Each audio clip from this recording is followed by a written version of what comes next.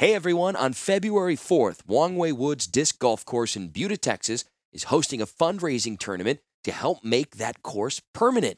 That means adding permanent baskets and tee boxes and more. And Wong-Wei Woods is the official presenting sponsor of the Magic the Gathering unofficial audiobooks podcast, which you are listening to right now. And right now, you can actually see the progress being made on the course by joining the Facebook group of Wong-Wei Woods. That's W-O-N-G Way Woods.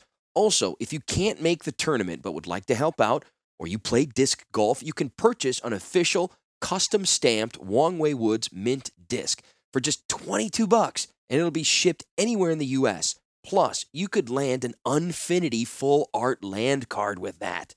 But that $22 will all go to helping the course get built and finalized. So again, if you are in Texas, you play disc golf, head to Buda on Saturday, February 4th, behind Buck's backyard for the Wong-Wei Woods fundraising disc golf tournament. The rest of you disc golfers, head to the Wong-Wei Woods Facebook page and get your disc today. You can find a link in the show notes, and you can see the discs on the Patreon or in our Discord. Wong-Wei Woods, where the river is imaginary, but the OB is not. Hello, everyone. Welcome back into the Magic the Gathering unofficial audiobooks podcast presented by Wong-Wei Woods Disc Golf Course in Buda, Texas. Only one big announcement today, and that's from me, as I couldn't be more excited for what is coming out in the next few weeks. Yes, it is Magic the Gathering related, but also for one of my favorite video games. You see, before I started reading these books, doing this podcast, I was a video game player, played a lot. I would stream, had over 100 subs, climbed my way to the top player lists in a game called Smite. Maybe some of you have played it, but I played it religiously. Once I had a daughter, the streaming thing kind of went out the window. Gaming in general for the most part, and this became the outlet for creativity and connecting, which I'm very happy for. Well, that video game, Smite, is having a crossover event where characters in that game, again, all of whom are based on like legendary gods, will be having a Magic the Gathering event. The way these work is you just play the game, you earn skins and game cosmetics, and the game is free to play. Now, they'll have a paid tier as well, as they always do, but I couldn't be more excited. So it's the smashing together of my two favorite things. It is awesome. So what I'm going to be doing, with the approval of my wife, mind you, is I'm going to be back and streaming this event. Now, it's just a grinding type event where you just play games and hit goals and unlock skins. But for this, I'm going to grind the whole damn thing. I have to. If you're interested in playing, even if you've never played before, download it. You can join me. Or if you want to watch and see what it's all about, I'm going to fire up the old Twitch channel and maybe YouTube, but you can join me. I'll be streaming, likely nightly or 3 times a week for just like 2 or 3 hours. By the way, I stream at nighttime over here, which is like 9 p.m., which would mean like 7 a.m. Eastern time. So you could have breakfast with Smite and me, and maybe some of us listeners can all join together. Anyway, I plan on doing a little mini episode to break down what I think we'll see, but I'm telling you, if you're a Magic fan, which you are, this will give you an opportunity to play some of the Planeswalkers in a MOBA battlefield environment, and that is very freaking cool. My Twitch channel is twitch.tv/BrickBravo. That's BRICK, Brick Bravo. Give me a follow, and starting on the 24th or 25th, I'll be going live. Come hang out. I'll keep the Discord posted too, so join that if you haven't. Link is in the show notes. Also, we gave away 1 Shadowbox Cube this month, so we still have 4 more to go, meaning those patrons who hit $100 US mark in the Patreon will get the Urza and Mishra Friday Night Magic Shadow Cube box. Also, check out the Etsy shop. We're still looking for someone to use our code. Head to the store, etsy.com/shop/apesincapes. Use the code MAGIC, and you get 10% off your order. Okay, folks, I'm excited. We're reading Magic books. We're playing video games. Get the Mountain Dew. I'll bring the Doritos. Let's do this.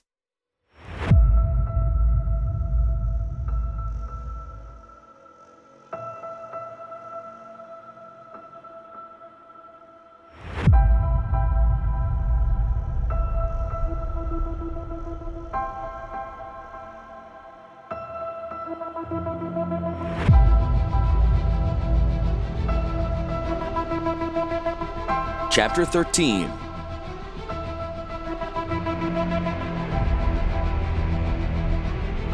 Davol stood on a small rise that he'd shaped up from the mountainside's easy slope of dull tan flowstone.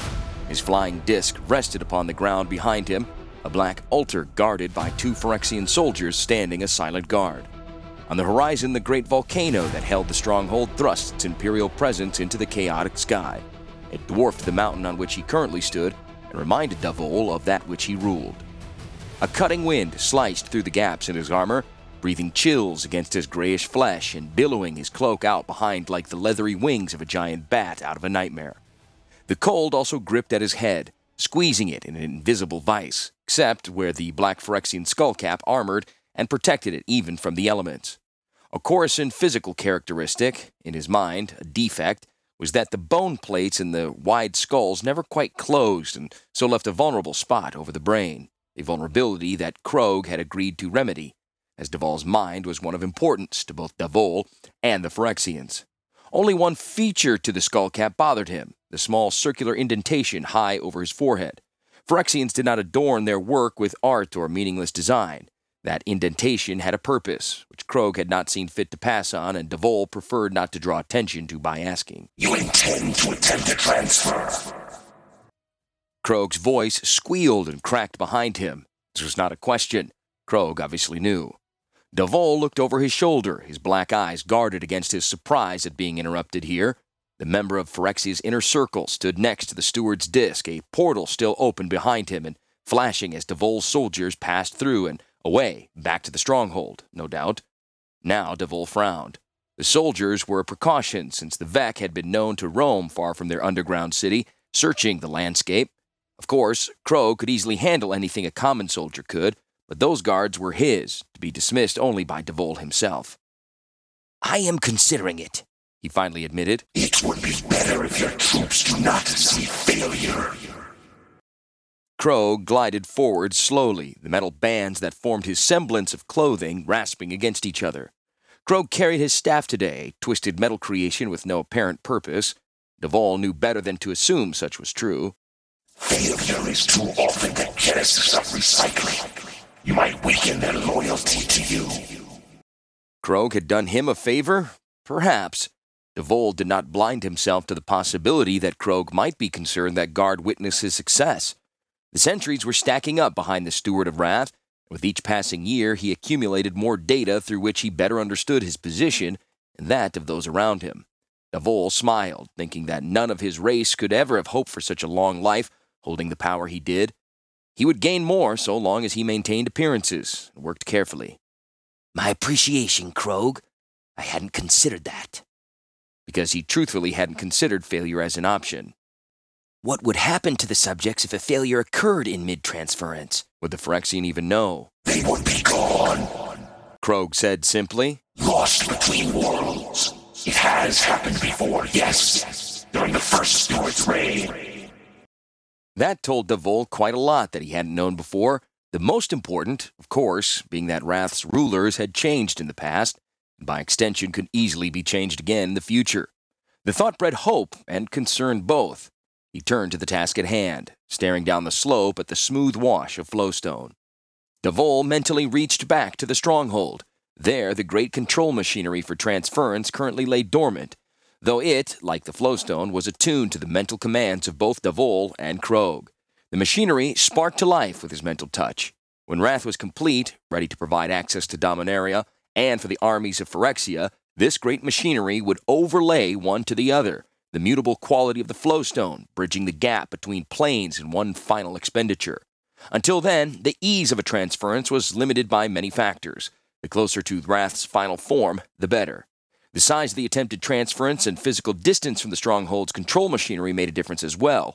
The only variable was apparently the strength of the mind of the steward or Evankar. As always, Davol trusted his mental abilities. First in the valley, he sensed the machinery powering to life, softening the flowstone over an area measuring in square miles. Pressure built within his mind, an avalanche of malleable stone poised overhead, threatening to engulf him. Just beyond the promontory, the land sank as if undermined by some great cavern beneath. Edges to the valley appeared as flowstone sloughed downhill. As the flowstone continued to evacuate, the machinery built up the lower sides and generally shaped the valley into the picture Davol held for it, slightly crescent-shaped with weathered southern slopes and a steep cliff face to the north. His consciousness plunged into the land, following the forces at work. The pressure eased. the incredible raw weight of the flowstone falling away as the valley took its basic form. The machinery then began to pull details from Devol's thoughts, from the memory of his trip to Dominaria. The seeker opening the portal for him had promised the perfect site, enclosed and isolated, and such had been delivered. Devol spent days memorizing the finer detail, from the spicy pine scent to the cool touch of dew-laden fern. Now he transferred that detail to the stronghold's control machinery, and again his mind strained under the weight of his undertaking. Flowstone leapt up in columns and spikes, filling out to become trees and bushes and grass. They stood in frozen relief, a true-to-life forest valley apparently sculpted from simple sandstone. Only, it was not so simple. It was an incredible display of power, both from Devol and from the flowstone itself. The process continued, memory becoming reality in this artificial valley. Now buildings rose up, adding to a renewed mental weight. Never before had Devol felt his mind so completely at work, the machinery simply taking all that it allowed. He saw animals in the forest and people on the streets and walks between buildings. They moved, were alive, and many stared up into the sky, turned suddenly dark. Voices cried, shouted, and screamed. Devol stood on the threshold of worlds and planes, looking between the chaos of the multiverse as the great machinery folded one into the other. The people were aware of wrath, of him, and many fell to the ground out of abject fear for what they could not understand. Several hundred lives, the town residents, were but tiny sparks within his consciousness, their true life carried across the hole he had opened in the void, their sobs and screams of terror piercing the background roll of Wrath's eternal thunderstorm. Their tormented cries distracted Devol, forcing the machinery to pull stronger at his mind. Slowly, Wrath's steward sank to the ground, his hands splayed down against the flowstone promontory as he came to his knees under the stress. Still, he did not take his eyes off the valley. Then the pressure receded, and the forces raised by the machinery brought Devol back from the threshold. The tortured wailing faded. He felt a few small sparks of life evade his final grasp. Some were lost in the chaos between Wrath and Dominaria. It was done. A deer sprang nearby, jumping from verdant valley to the lip of Wrath's unnatural flowstone landscape. It froze in fright, then scrambled back to the safety of trees and undergrowth. Far in the distance, carried to Devol by the final vestiges of his connection with the stronghold's control machinery, came the terrified cries of people, now gazing into an unfamiliar and hostile sky of dark clouds and vivid lightning. These were the newest residents of Wrath. Devol smiled fully. These people would be taken as slaves. Devol planned to accelerate the schedule and bring Wrath closer to the point of final convergence. Then Wrath itself would cross the threshold and merge with Dominaria, bringing with it the armies of Phyrexia. Devol would rule Wrath and open the way for Phyrexia. He saw no other future. Even Krogh would admit this now. When he turned back, Krogh and the portal were gone. Devol stood alone over his valley, left with his creation. The steward laughed, his harsh voice carried away on the sharp wind. That was fine by him. He felt no desire to share the moment, preferring the solitude of success, his first success, certainly not his last.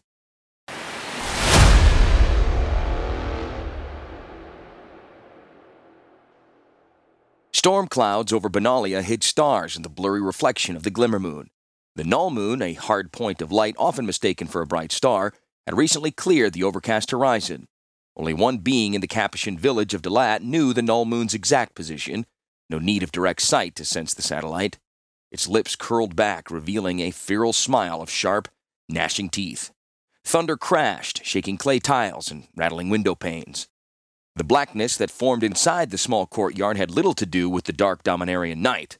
Pale gray flagstones reflected a cascade of lightning into the most remote corners. The bright wash bathed everything in a preternatural glow for one split second, except the round portal of pitch dark that sat tucked behind a wall of hanging plants. The home of the village magistrate framed three sides of the courtyard, the fourth opening up onto a wrought iron fence with a gate offset on the right-hand side. An engraved metal shield over the gate offered a welcome to those who passed within.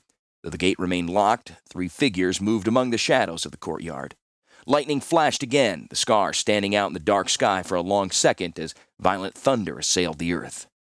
Krogh already felt at home here. The electrically charged air felt invigorating, reminding the Inner Circle member of Wrath and certain portions of Phyrexia, and something more, a sense pulling at Krogh's mind in a way that more closely spoke of home and kindred. He could detect the barest scent of glistening oil, the scent exuded by meat once bathed in the vats. Krogh chattered a brief acknowledgement to the seeker who had found this place. The minor Phyrexian stepped back with a groveling bow, taking a subordinate position to Krogh and Devol. Devol studied the surroundings, no doubt committing every last detail to his extraordinary memory. Krogh did not mind, encouraged it, in fact. Devol proved ever more useful as the centuries played out. Though he had yet to kill Urza Planeswalker, his improvements to negators could not be gainsaid, and his management of Wrath was adequate, if uninspired. He had surprised Krogh those months ago, able to guide a transference between Wrath and Dominaria. That was not to say that the Inner Circle member considered the other dangerous. Devol displayed no real aggression or ambition, not in any way the Phyrexian could gauge at least. Perhaps in another century or two he could be trouble, but who could plan so far ahead when today there was so much more to accomplish? A twinge, more direct this time, centered Krogh's attention toward a pair of glass-paned doors. There. He said, a simple screech of sound. It pointed one skeletal finger. Wrath's steward squinted in the direction, unable to pierce the gloom so deeply as Krogh with his uncompleted eyes. Where? He asked as more lightning streaked across the sky. The doors? He moved off, his armored boots scraping against the flagstone. Krogh moved quietly, making only his usual metallic rasp and the occasional scrape of metal bands against stone. With the booming thunder and a damp wind rattling the metal gate, the sounds of their passage should go unnoticed. If not, there would be one less Dominarian.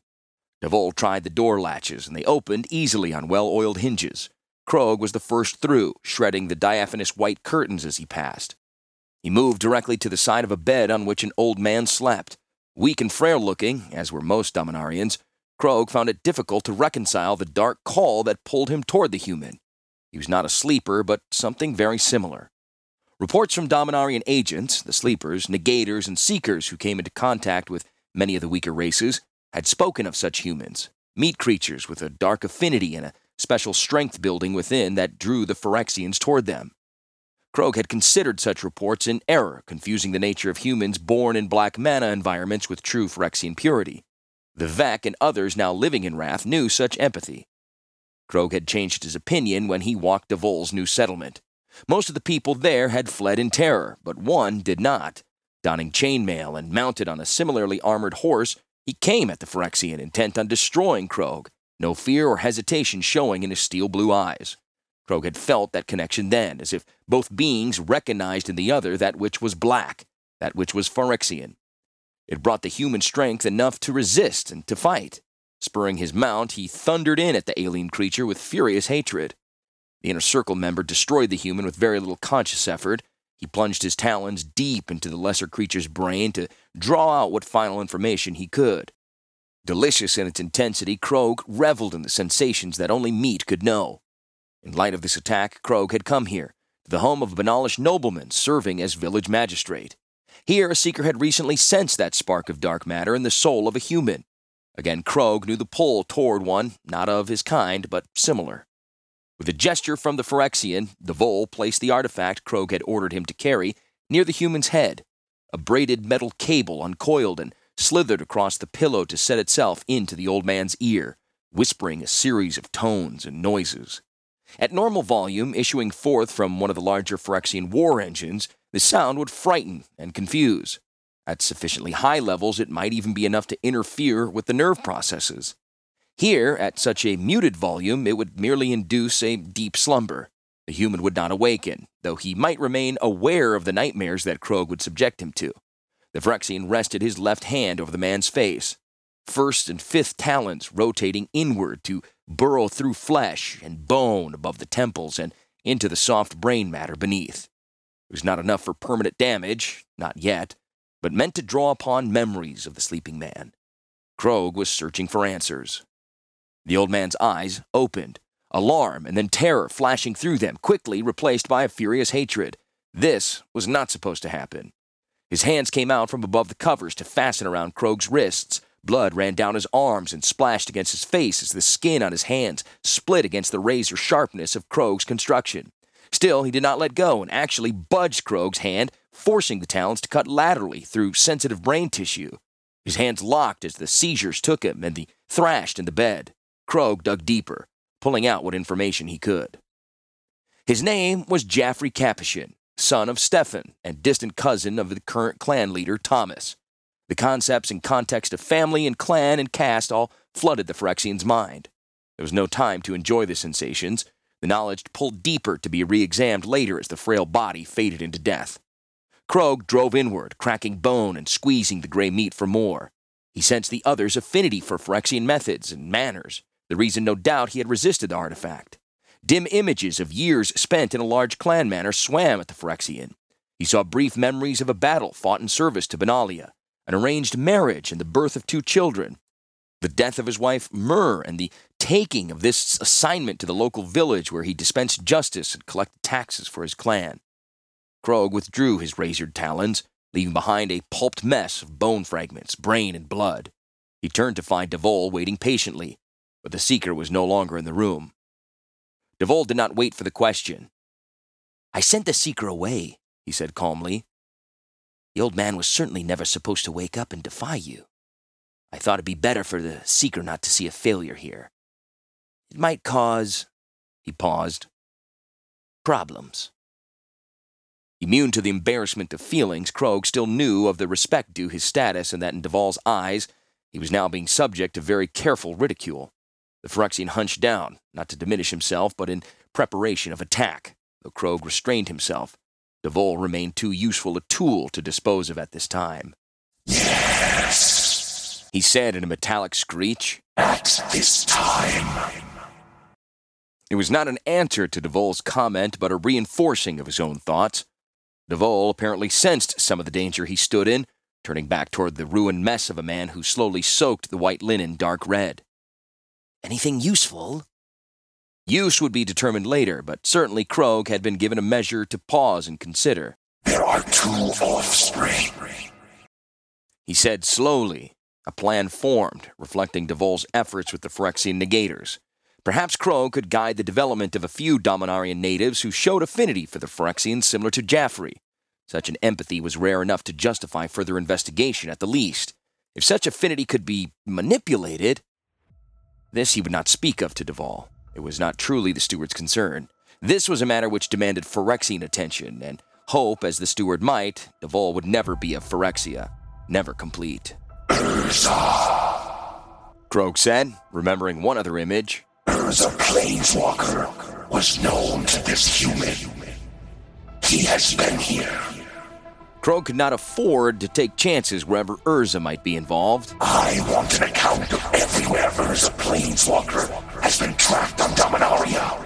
Everywhere humans with a dark affinity have been noticed. Seekers must be sent to investigate those areas." If there was a relationship between the two, he would find it.